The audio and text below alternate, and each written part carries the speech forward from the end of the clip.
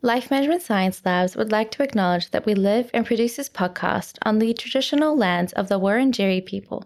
We'd also like to acknowledge the traditional owners of the lands of our listeners and our international colleagues. We'd like to pay our respects to their elders past, present, and emerging. Hey everyone, and welcome to All Together, the Family Science Insights podcast, produced by LMSL, the Life Management Science Labs. We are champions of life management science, providing structured insights informed by science and inspired by practice on key aspects of conscious living. Each week, we bring you scientific and practical insights on each element with the expert knowledge of professionals in the field. I'm your host, Dina Sargent. Let's get started. Hey guys, and welcome back to another episode. Now, family dynamics has been the basis of our show for quite a while, and we've spoken about so many different types of relationships, from siblings to parent and child to even extended family.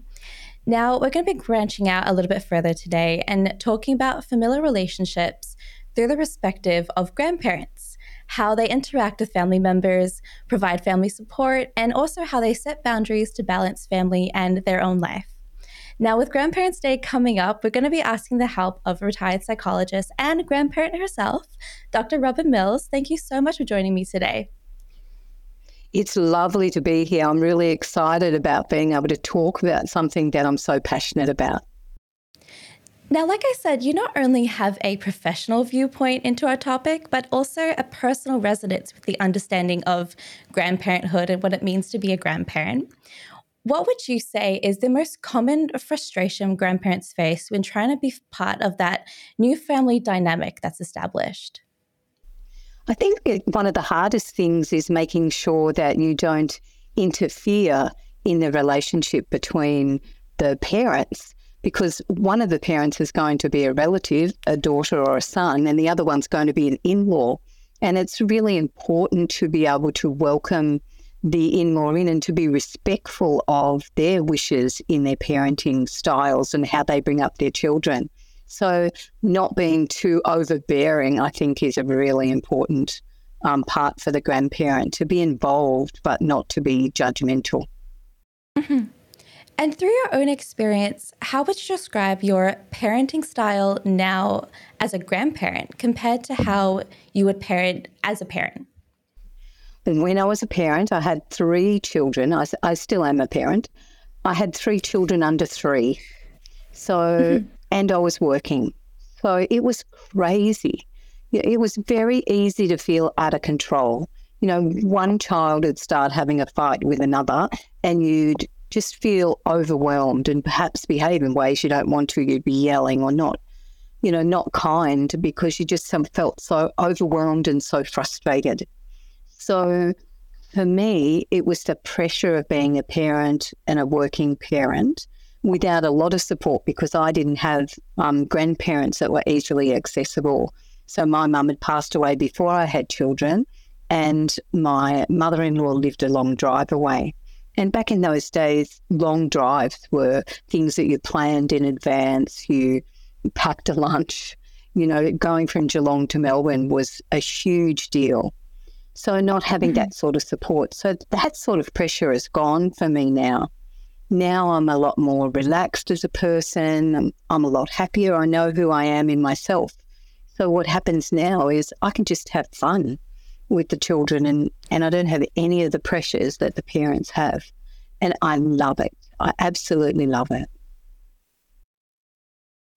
No, it sounds amazing. It sounds like a whole different side of you is sort of peeking out, and now it's they get a whole new version of you, which is a whole lot more relaxed. And I think that's how a lot of grandparents and grandchildren feel, which is why that relationship is very different to how a parent and a child is, or a grandparent and an adult child is as well. Now, we know that everyone has a very different definition as to what family is to them, and we talk about family a whole lot throughout the episode today. So to start off with, what would your definition of family be?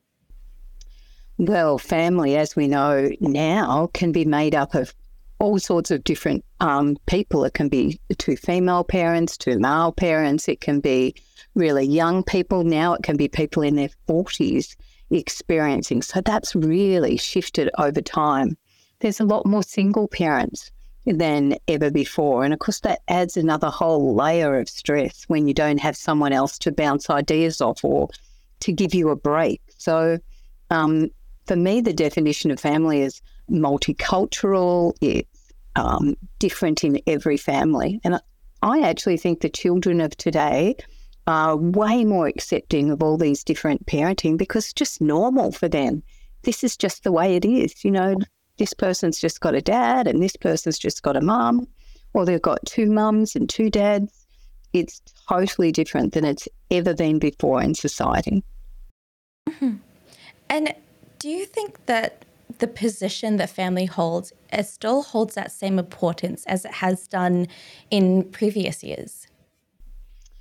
I do actually think it holds exactly the same. And I think that certainly the parents of my children, watching them, family's probably even more important to them than it was to me.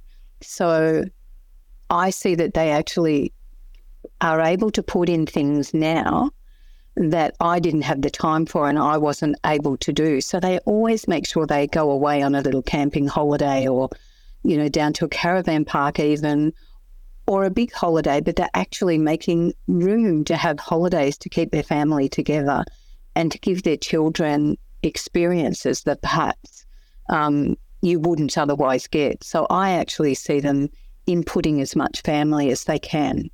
I think that's different to the old concept of the family where we believed this is family and family comes first, and it was more dogmatic, strong. You know, it was something you had to do because you belonged to the family. Whereas what I see now is this joy of people saying, you belong to a family, you belong to us. Yeah. That's such a great way of sort of seeing that difference as well, because I've asked that question in previous episodes and I don't think I've had it described quite in that way. And it's such a great way to sort of see how family has actually changed. A lot of it, like a lot of my parents, if I were to ask them what family holds and the importance that it holds, this means that blood is family. And if I asked my grandparents the same thing, it would probably be a similar answer. But now I think we've developed that change in family being like, okay, it means a sense of belonging. It means whether it's a chosen family or whether it's a blood family, it's a family that you found a sense of, I belong here, I choose to be here, I want to be there. And I love the way that you sort of separated the two and the viewpoints that we see, because I think it's something that I'm a big believer in, that family it doesn't have to be blood. It can be who you've chosen, and sort of I've never quite seen it in a different way before. So that's such a great way of sort of sharing your viewpoint. So thank you so much for that. Thank you. Now, children get older, turn to adults, and usually start looking to build their own family, sometimes neglecting the position that they once held in a family. In your opinion, what are some of the common sources of conflict between grandparents and their adult children? Well, I count myself as really lucky because I have access to my grandchildren whenever and however, you know, I can have them.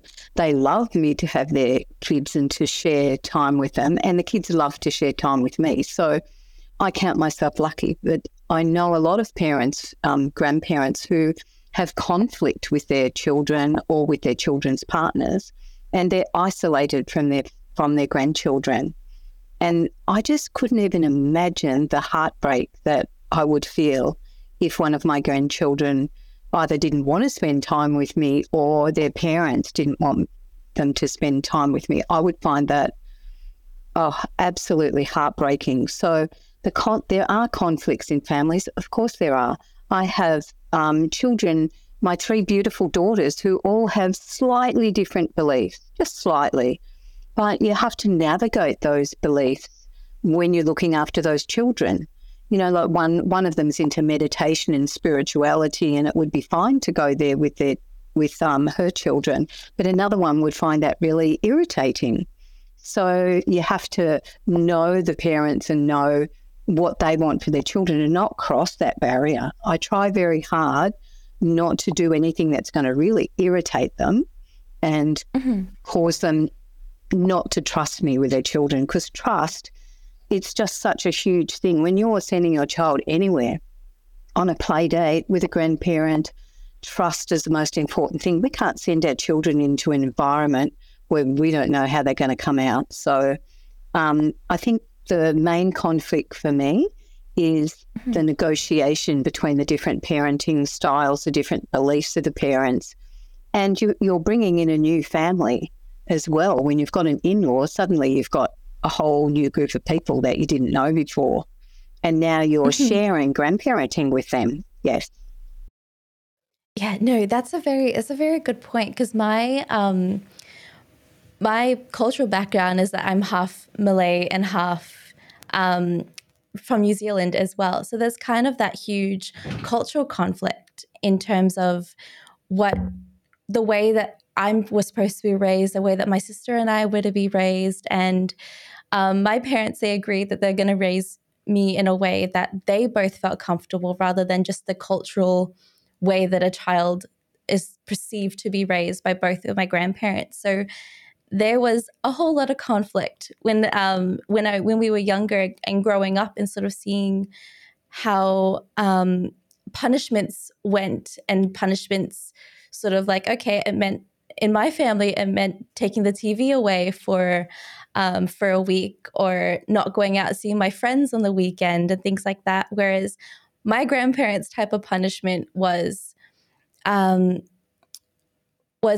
everything needs to be spoken out, or we need to say, oh, we still love you, we still care. And it was very much a focus on like a coddling kind of punishment, rather than, okay, we need to have a huge discussion. And I'm like crying in my bedroom, but my grandparents are saying, okay, we still need to say that we love them. We still need to say that. And punishments were not a thing in my family. And that, so it's sort of like saying there's that whole lot of different ways of parenting, but it sort of undermined the way that my parents parented me and my sister whenever the grandparents were around. Yeah, that's a huge difference, isn't it? And it's a common difference too, because now our cultures are coming together from different cultures all over the world. So your situation would be something that's quite frequent now and quite common. So that's the navigation, isn't it? And especially when the grandparents have such different belief systems. And sometimes what you find is when people come to another country, they stay stuck in however the country was when they left it. So the rules, the beliefs, what they wear, all those things, it's like they become a time warp. And so then they're viewing this new world in this exact same way, and they don't grow and change with the world that they're in. And that can create a problem too, because, you know, the world that they were in, the country that they were in, has grown and changed. But in their mind, they're stuck in exactly how it was before. Yeah, no, that's a really good point. I always find that with a lot of my friends' relatives and how attached they are in a cultural sense, and it's different in the world that we are, and having that conversation of whether what they're wearing is appropriate, or the time that they're allowed to be out is appropriate, and just sort of that parenting style that's very different to how they're used to parenting. So how would you go ahead and manage some of those conflicts that could arise, whether it's between the grandchild and the grandparent, or even the grandparent and the adult child? I think as a grandparent, you have to learn to be flexible. You have to learn to try to really understand where your children are coming from and what they mean. I don't always agree with their parenting. You know, sometimes, you know, I might roll my eyes and go, you know, but I have to understand that they're not my children. These children belong to my children. And so although I'm lucky enough to get a chance to influence them, I have to stick to the beliefs. Unless, of course, I thought it was harming the child, then I'd stand up and scream from the rooftop. But mostly it's that trying to navigate or educate if you need to educate, in some gentle and loving way, a bit like your grandparents, we really love you, but let's have a conversation about this. What do you think this might mean? So, in navigating it, what I'd say is it can be difficult, but you need to be able to think about where the other person's coming from and try to stand in their shoes. And especially when you're talking about teenagers, because looking after teenagers can be, a very difficult time. They're breaking out, they're trying to find out who they are. And so everyone's getting frustrated. So, a grandparent might think, what are you doing letting that child out at night, whatever they're doing that you don't agree with? And the parent might be going, but I'm doing the best I can. I'm trying to give them freedom and I'm trying to understand them. So I think that's where the conflict can arise. But as a grandparent, compassion. The most you can have is compassion, and to try not to be judgmental of what your children are doing and how they're choosing to bring up their children.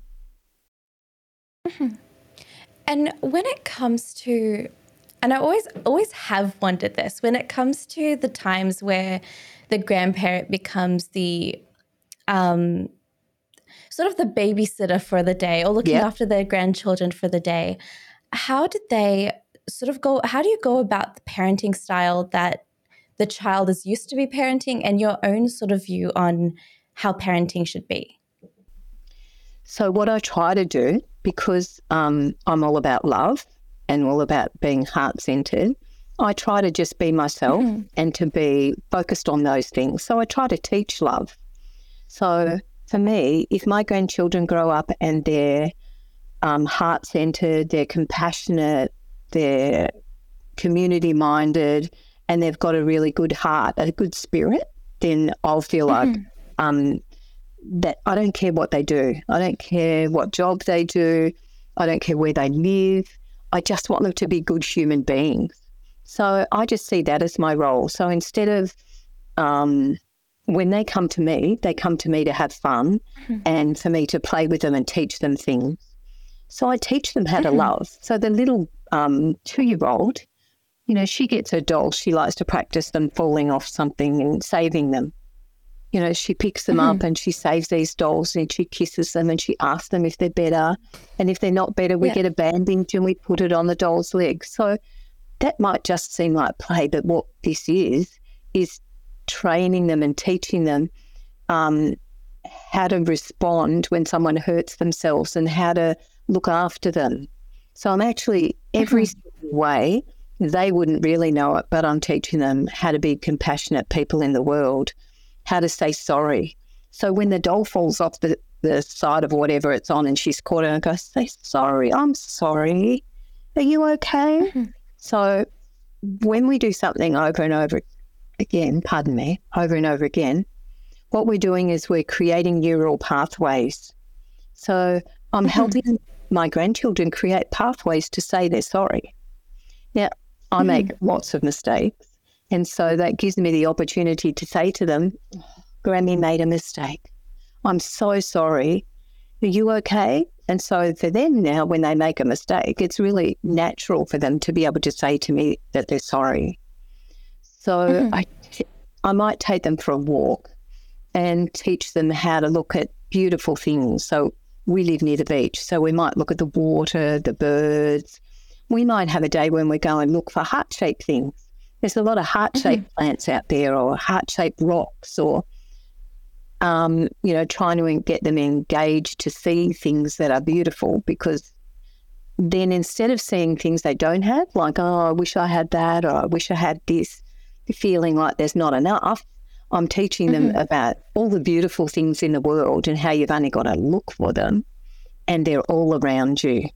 So I try to, rather than think about having a grandparenting style, I try to teach compassion, love, understanding, and not to do it against their parents' belief systems. So having it generic, normal, looking at things, being happy, loving, being compassionate.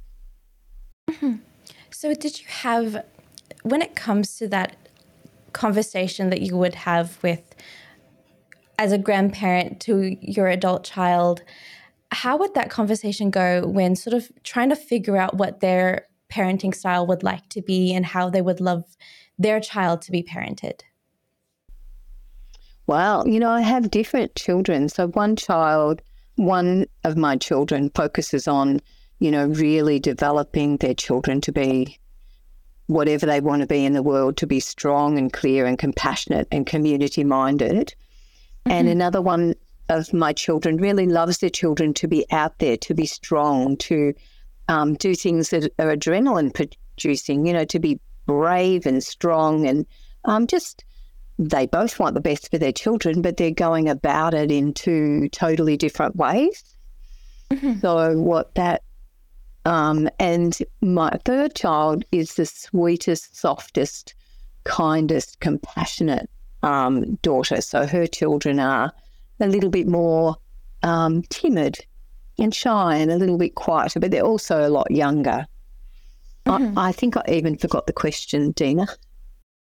No, that's okay. I was merely asking if there was that conversation or if grandparents should have that conversation with their child to figure out how they want their children to be parented or the parenting style that sort of suits them a little bit more. Yeah, I think that's a minefield. You have to be really careful about stepping in and telling them or asking them about their parenting style or one child would be able to articulate really, well, maybe two would clearly articulate their parenting style. Another one would just think, why would you want to talk about it? Let's just get them to do things instead. So I think you have to be really careful about asking the question about how they want to parent. Yeah.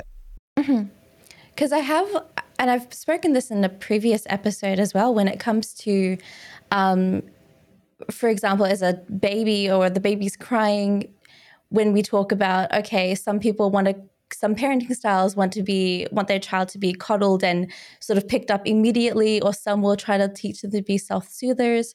So when it comes to the grandparents' sort of not input, but when they're looking after the child as well, is that sort of something that you would try to do just based on what the parenting style of the adult also wants to be respected? Well, that depends on how far I'd be prepared to go, because if you were doing the letting your child cry to go to sleep, controlled crying, I think they call it, there's no way I could participate in that, because for me, a child needs to be nurtured and loved. You can still teach them to self-soothe, you can still go in and nurture them and tell them they're safe and do all those things. But if I was babysitting and they wanted me to let a child cry, I'd have to say I can't let them cry. I could let them cry for a second, for a minute, to see if they're going to settle, but I couldn't babysit while a child was screaming in the room, because that would totally go against who I am. So I would be able to have that conversation. So it depends on the level of. But if it's something that I think, I probably wouldn't do it that way, but they've chosen that way, then I wouldn't have a conversation at all. But if it's something that grates on my nerves and I think is really, really important, like letting a child scream, then I would say my piece. They probably think I'm really strong at saying my piece, but there's a lot of things as a grandparent you don't say. Sometimes it's important not to say and just to do. If a child's screaming, to pick them up and cuddle them and to try to diffuse whatever situation's going on. Yeah. Yeah. So it's merely about, I think, respecting both sides, both boundaries and both limitations, because I think a lot of parents would feel the same way, or grandparents would feel the same way about letting a child cry and knowing that nurturing is such an important part of being there for a child and supporting a child, no matter the ages. So what would some of your strategies be when coming to provide childcare and support without sort of overstepping those boundaries? I think it goes back to, just coming from love. If I just focus on being a loving grandparent and helping my grandchildren learn love, then I'm not actually buying into the parenting beliefs of any person. I mean, you might walk into look after a grandchild and they might be having conflict. they might be yelling at each other. One child might be crying because they didn't get what they want. So it can be awkward when you walk into those moments when, those moments when you feel like you could cut the air with a knife, or there's a bit of tension in here. And so you actually got to step back, and because often you can't say what's going on because you can't say that in front of the child. So often you can only just walk in and be the best version of yourself in a loving way. So it can be quite difficult at times, but none of that outweighs the love and the joy that you get. Sometimes when I open the door, mostly when I open the door at my daughter's house, her 2-year-old runs up and jumps into my arms and cuddles me, squeezes me as hard as she can. She goes, "I love you, Grammy. I miss you." It's just the most, I can't tell you how heart-opening it is as a grandparent when you don't have any of those other pressures, that you can actually be in your heart and soak up all that love. You've got time to soak up the love.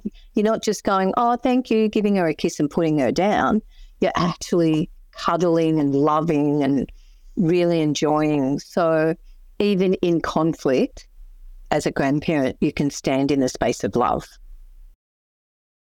And I think one of the things that is also really interesting is when it comes to providing that childcare for your grandchildren. How do you achieve balance when providing that childcare availability, and also trying to get your children to understand your own personal time and your own personal commitments as well? It's a difficult one because I'd be there every day. I'd have them here every day. I just love it so much. But I have to remember that I still have a life that's mine to be lived as well. So, I'm writing, I'm doing all sorts of, I'm doing artwork and I'm writing about humanity's heart, and I'm doing things that make my heart sing as well. So it's like I get filled with this love and this joy from the grandchildren, and then I've got to make sure that I leave space for me to also do other things apart from the grandchildren that bring me joy, because this is the end of my life. This is the third part of my life. I'm 70 in a couple of weeks. And, you know that you've got maybe 10 years, 20 years, something like that left. I have to make sure that there's that balance. So sometimes the balance swings the other way, and I might do a little more than I need, or I might be really tired. And then other times it's like a pendulum. It just swings one way or the other, and you have to be just making sure that it swings towards you as often as you want. So having that boundary to go, look, I really am not available tomorrow because I wanted to have lunch with my friends. And they'd go, yes, that's not a problem. We'll do something else. So it is that balance of being able to speak the truth and not just be there continuously when another family needs you. Because when kids are little, you could be soaked up. The time that you have could be soaked up continuously because it's hard work and it's constant work. Yeah. And how would you suggest to other grandparents who are listening to this where their children rely on them very heavily for childcare or for child support as well?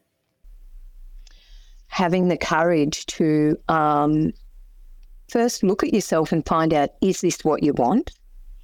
And if it's not, how you could tweak it a little bit so that it worked for both of you. So I'm coming from a standpoint that grandparents absolutely love having their grandchildren and that it's a joy. But I guess if it's a full-time job, I guess it becomes a job rather than a pleasure. So making sure that there's some time that they're putting in for themselves without the grandchildren, so that they can find out who they are and what they want and do the other things that really make them happy. You don't want to burn out your grandparents so that then they become the parents that are frustrated and tired and maybe overreacting because they're doing it too often. So the balance is to be brought about by the grandparent really asking for what they want. My children would never ask me for more than I wanted to give, and they would easily accept a no from me. I don't give no very often because I don't want to. But when I say I'm not available, they're just like, okay, no worries. And they would never ask me to do something that was that permanent that I felt closed in by the structure. Yeah. No, that's such a great suggestion, because I think it's, and I've see a lot of comments about that constantly as well when it comes to the amount of support that a grandparent can give. And like you said earlier, there's only so much that you can make time for. There's only so much that you also want to live your own life and go see what retirement is sort of enjoy the retired years of not having to constantly be at work and the hustle and bustle of working constantly as well. So I think that's such a great way. And I think having that conversation seems like it's really important. It seems for a lot of people seem like a really difficult thing, to the fact that they have to say no to being there for the grandchildren and also making it seem like they still care about them at the same time. So that's that huge juggle between the emotional yes and the emotional understanding of, okay, I can't be there all the time. So no, that's a great suggestion to sort of have. And just the amount of honesty that's probably needing to have with a lot of grandparents is probably one that they have to be honest with themselves as well, I guess. Yeah, and, throughout your life, it can be difficult to be that honest. In a lot of different places, we haven't been honest in requesting what we wanted probably for most of our lives. And now, it is time that we were able to say, this is how I want this part of my life. And of course, there's always conflict too between the grandparents. So, you might find one grandparent wants to have the children around all the time and the other grandparent doesn't want them around at all. So there's not only the conflict between the parents and the grandparents, but also between each other as grandparents. Sometimes one parent just wants to do their own thing all the time and they don't want to have little children under their feet. Well, they might be unwell, and so having children irritates them. And then that's not good for the children either, because you don't want the children being responded to in grumpy ways. You don't want them around grumpy grandparents. So you have to also balance that conversation between your partner and yourself so that it's a balance. So you get to have what you want and they get to have what they want as well. So it might mean instead of bringing the grandchildren to your home, you might go to their house instead, because then the other grandparents not got the children around their feet if that's not what they want.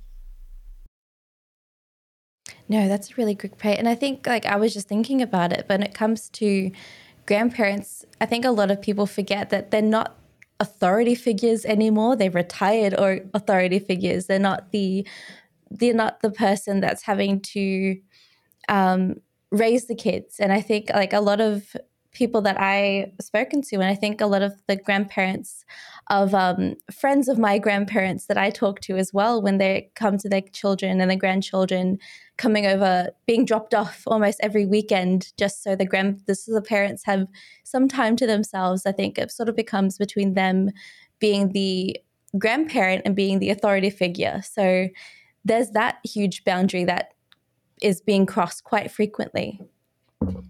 That's so true. That's so true. And I think this generation is probably stronger in asking for what they want. They're stronger in saying, I'm not coping, I need a weekend off, or give me a break. Whereas in my generation, you would never have asked for that. You would just head down, bum up, do the job, get frustrated. And, if I could wind back the clock and change something, it would be to be more present in a loving space with my kids and not that frustrated, tired, burnt out parent that I was. So when I see any of my children frustrated, I just know, I absolutely know what that feels like. So I don't actually judge them too much when they lose it, because they don't lose it as much as I did. I think each generation the parenting's got better and better, to be honest. But the world's a more complicated place. You didn't have to worry about the internet or all those things. We would play on the street. We would run under the sprinklers in our bathers. We weren't worried that there were strangers looking at us, or, it was a much freer society. Everyone in the community was watching the kids. So people would know that you were up the street playing football on the road or whatever it is that you would never allow your children to do now. So the world has certainly come to a different place, and some of it's fantastic and some of it's not so fantastic. Yes, no, that's very true. I think with the world being what it is, I think it's a little bit more difficult to, I think I remember I used to have chances where I rode around bikes with friends of mine just down in the neighborhood, and we all joined together and just rode together. But that was when I was very young, and it was not so focused on the dangers of the world like we are focused on it today. So the whole world has definitely changed, and parenting probably changed because of that as well. So I would love to get to know some of your practices and some of your habits as well when it comes to the support that you give to your grandchildren. So what would you be, as some of your experiences, provide support for grandchildren while navigating the conflicts that can sort of happen within a family? Right. One of the things I'd like to talk about is how, sometimes you see parents down the street and one kid's run off, they're running towards the road, and the parents are yelling, and the more the parents yell, the faster the child's running away. So, I like to try to take that conflict back. So I've been training my grandchildren in a thing that I created called Go, Go, Stop. So we're walking along the street, and then one of either the children or someone says stop, and we all just freeze. No one's allowed to move. When someone yells out stop, we stop, and we stop until the person who said stop says go.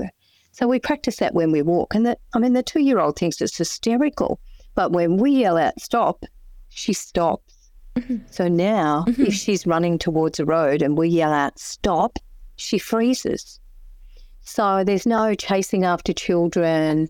So for me, what I'm trying to do is take away some of those conflicts that I know are going to happen. I know they're going to go out somewhere and one of the children are going to run away, or something's going to happen where they're going to be chasing them. So I'm building in strategies from younger than 2. So the 5-year-old, she loves to play it and she loves to be in control. So she loves to tell us to stop, and we all stop. No matter when they tell us to stop, we stop. But it's important when you have a strategy like that not to overuse it. So then if the parents start going, stop doing that, stop doing this, and they keep repeating the word stop, then it loses its power.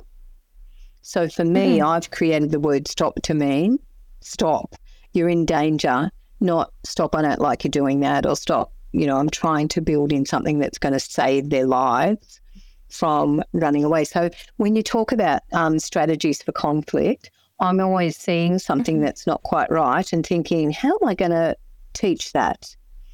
How am I going to teach them love? So from really tiny, I would sign I love you to my grandchildren. I'm not even sure my signing's quite up with Auslan, but I'd go, I love you. And so they would sign back to me. So now they just love to be part of that signing. Well, we don't have anyone who's deaf in our family. Hearing impaired is what I'm supposed to say, isn't it, in our family? But they love to say goodbye by going, I love you. And so it just fills their heart. So from the beginning, I would get my stethoscope out, because I had one from my years of nursing, and they'd listen to the heartbeat. Well, then I get to tell them that everybody in the world, their heartbeat is the same. So as a humanity, as a group of people, we're the same. Our hearts all beat the same. We don't have long hair, short hair, be tall, be shorter. None of that matters, because at the level of the heart, we're all the same. So I get to teach those things. So that's going to prevent. So I guess I'm more at preventing conflict rather than looking at a conflict and having a strategy for it. It's more for me building these things in so the children know where they can go to get comfort. They know where they can go. They know they can talk about stuff without being in trouble, that if I tell them what I did. For me, when I was a child, I was terrified to tell the truth. You know, if I told them I did something, I'd be in so much trouble. So I was just frightened. So even when awful things happened to me, I never told a soul because I was frightened that I would get blamed. So for me, getting these children to know that they can come and they can speak to their mum and dad and they can speak to us and they won't be in trouble and we can try to work out to fix a problem. When you've made a mistake, what do? We say we're sorry and then we figure out what do we have to do to fix it. So we dropped a glass and it smashed. Well, we can't put the glass back together, but we can fix it. We can get the brush and the shovel and we can dustpan and we can put it in the bin and we can clean it up and then we can say to whoever owns the glass, we're sorry that we dropped the glass, and then it's all over. So I think, can you see where I'm heading for prevention, Dina? Yeah. No, I can definitely see it. I love the go stop to begin with. I think that is such a great way of teaching a child, okay, this is when you really do need to stop. For example, like crossing the street, stopping and looking and keeping an eye out. And I think like when it comes to people overusing the word stop, and I think really defining what stop should actually mean when it comes to preventing a lot of bad things that could happen, whether it's life-threatening or compared to just, okay, this is not what I want you to do. I think that's such a great way. And I love the idea that you have of preventing things before they come about rather than, okay, this is a situation and how do I manage it after it's already happened. So I think preventing is probably a really great way of describing it rather than just, okay, finding a situation and finding out ways to handle it. So I can definitely see how you're going with that in terms of prevention. What are some of the challenges that you have found when trying to put in preventatory manners rather than just seeing a situation as they're appearing? So can you give me an example? For example, some of the challenges could be not really seeing what a situation could happen beforehand, and sort of, you say that you put in those preventatory measures without sort of seeing the situation and building up to it. How would you personally define what a preventatory matter would be to you? Right. So I'm thinking that when I'm sort of layering strategies all the time. So the go stop is laying a strategy so that if they're near a road, we can keep them safe. So I know that the danger is crossing the road. And we know that if you go on your bike without a helmet, the danger is that if you fall over, you're going to crack your skull and you're going to be in hospital. And if you're lucky, you'll survive. So what I'm about is making sure that when you put your children on a scooter from 2 to 102, to whatever age, that they know they don't go on there without a helmet. So when I say preventative, it's actually being consistent all the way along. So if you go, oh, you'll be all right, we don't have a helmet, we didn't bring it, you'll be okay for a little while, that won't work. It's like always telling them that you never get on your bike without a helmet.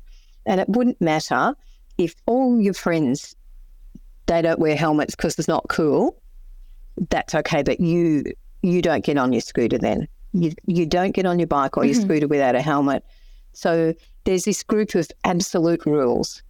You have these rules in a family and they're absolute. Now, 100 other families might let their children go up and down the street without helmets on, ride up on the road on their bikes when they're not meant to. They may have really loose rules. And then when you come in with your child and you've got this strict rule, helmet, then the risk is they're going to be judged. People are going to tell them they're stupid. You don't need to wear that helmet. We don't wear one. It's building that resilience and that ability beforehand to go, well, I'm not allowed on my bike unless I've got a helmet. And I feel safer when I've got a helmet. So when you're putting the helmet on the child, it's about saying to them, oh, doesn't it feel safe when you've got a helmet on? If you bump your head, it's not going to get hurt. So you're building in the responses. so that then later they can go, I feel safe when I've got a helmet on my head. So it's also, can you see now we're preventing being affected by a bully? So we're already going, you don't have to be one of the crowd and do what they want to be liked to be. You have to do what's right for you and for your body.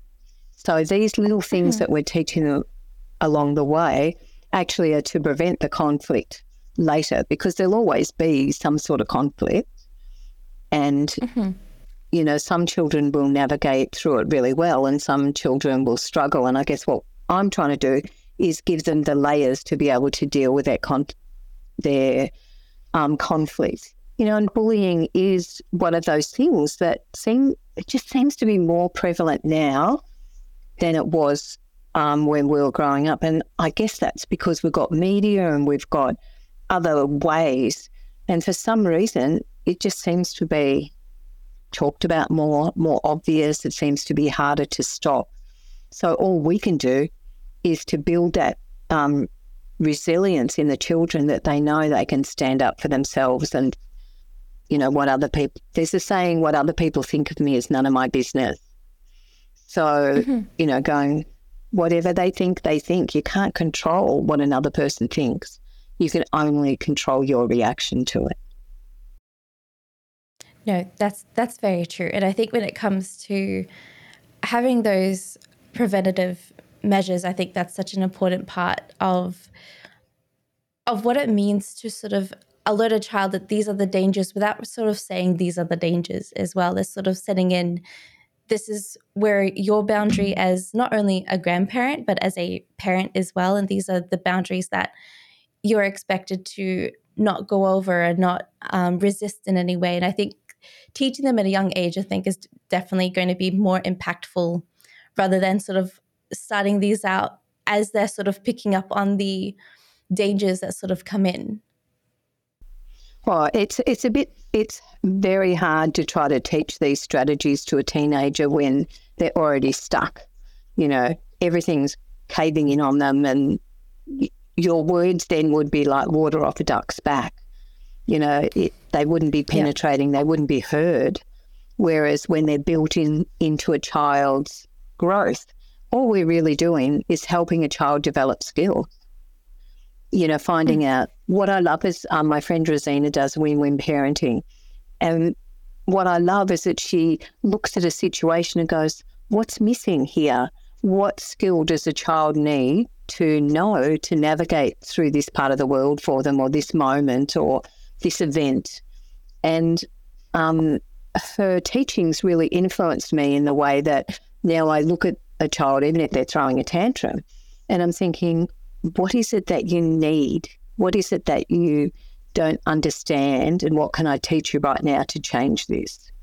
I mean, it's a bit hard if they want a chocolate, they're not allowed to have one and they're going crazy. Because we all know that distraction is the way to fix that. So, you know, you're distracting them away from the chocolate, not just saying no and sending them off to screams in the corner of a room somewhere. So I see it like a Sara Lee cake, layer upon layer upon layer. You just, at every opportunity, you're teaching them something else. So not like the old way where you're going, if you don't do that, you're going to be in big trouble. It never worked, did it? Just never worked.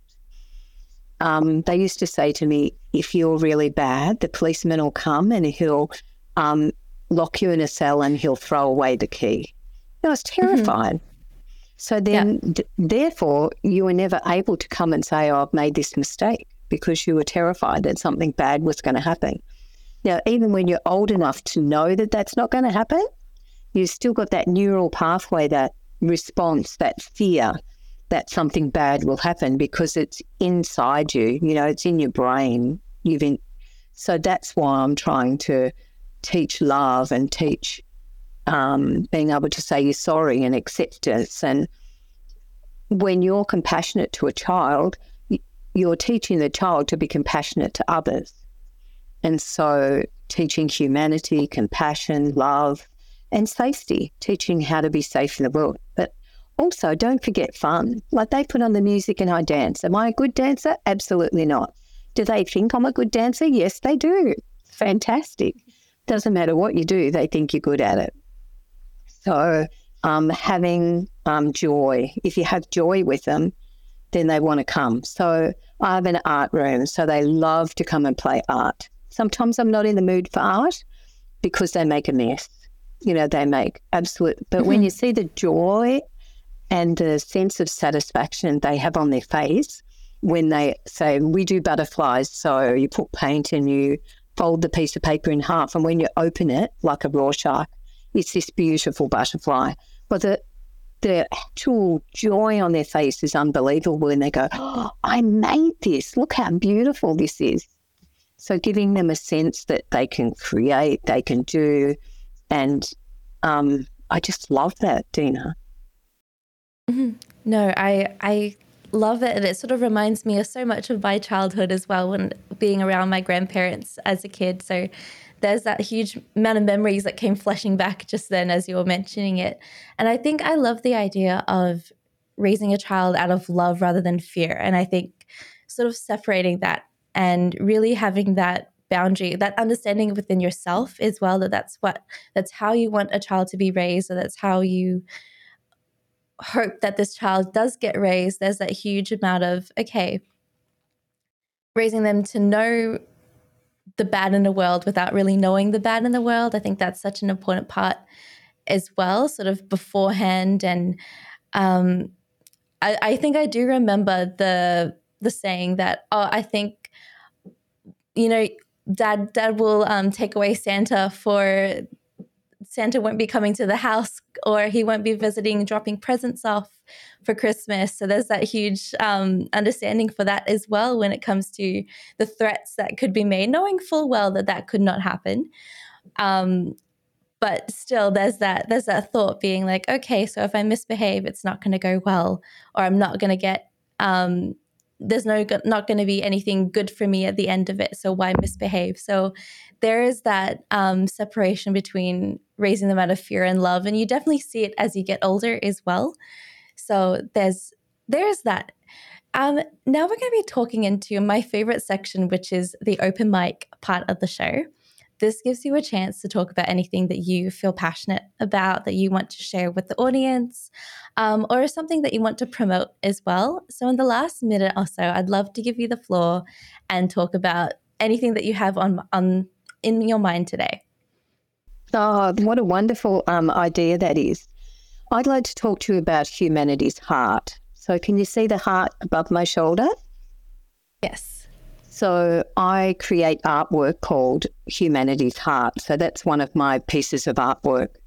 So I like to teach about the heart. And, there's so many judgments in the world about what colour you are, how tall you are, whether you're overweight, or whether you're too skinny, or whether, there's a million reasons why someone could judge you. And so what I want to teach people is that at the level of the heartbeat, we're all the same. So when you take all those judgments away and you just feel that beautiful heart center in people, and you approach people in that heart-centered way, then all those other things that you may have thought, learned, been told, seen in the news, that different cultures might behave in different ways and bring fear up. What I'm trying to do is work away from that and to come back into the center of humanity's heart. So I do writing. I'm writing a book about humanity's heart and about how we can bring more love in the world. So, when people find, for example, that they're having trouble making a decision, all you have to do is say, is that decision moving you towards the person that you want to be or away from it? Is that new job going to take you towards who you think you are in the world or away from who you are? That relationship, will it bring you towards love or away from love? So my absolute passion is humanity's world. So what I want to do is take my hearts around to communities and get people to hold the heart and see that they belong to that heart, so that no one's ever really alone in the world. We all belong to humanity's heart. We all belong to the one group called humanity. And so when you're feeling isolated or alone, or that you don't belong, or that you're different to other people in some way, actually you don't. You belong to humanity. You're part of humanity's heart. And the energy that you put out into the world creates the energy of humanity. So if you put more love in the world will be more loving. If you look for love, you'll see love. If you're frustrated and you put frustration in the world, then that adds to the frustration in humanity. Like, I've got friends who don't watch the news, and they don't watch the news because they don't want to be influenced by the fear and the drama and the anxiety that watching the news can do. If you watch the news too often, you wouldn't walk out your front door because you'd be too scared. So I'm about releasing all that and getting into your heart space and just seeing. And it doesn't mean you always have to just give everything to other people either. It actually means standing up and knowing that you're part of humanity. So you get to have what you want and you get to share what you want. So in loving humanity, you actually love yourself. That's my passion, Dina. No, that is an amazing passion. Thank you so much for sharing that. I think I love the heart at the background. It's so, I was wondering what that kind of artwork that is, because I've never seen anything like that before. So that's amazing that is it painting or is it It's epoxy resin with ink. So okay. Yeah. So it's shiny and sparkly. So it's got little sparkles in it. Yeah, you can't see them on camera, but little sparkles.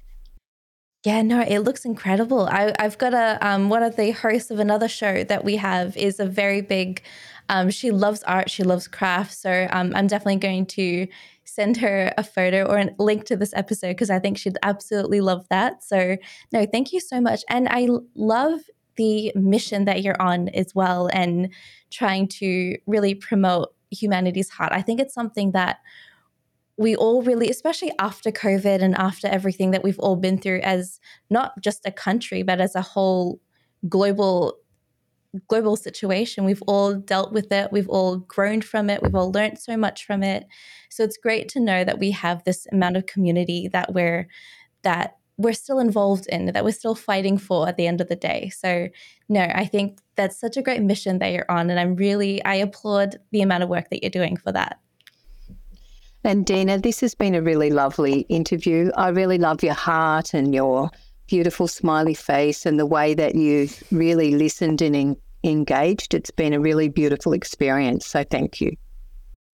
No, thank you. I should be thanking you for coming onto the show. You've done so much in teaching us and sort of a lot of your, not just expert opinion, but a lot of your personal opinions when it comes to how to connect grandparents within the family and try to still make them feel included in the new family dynamic that we have. So no, thank you so much for joining me on the show.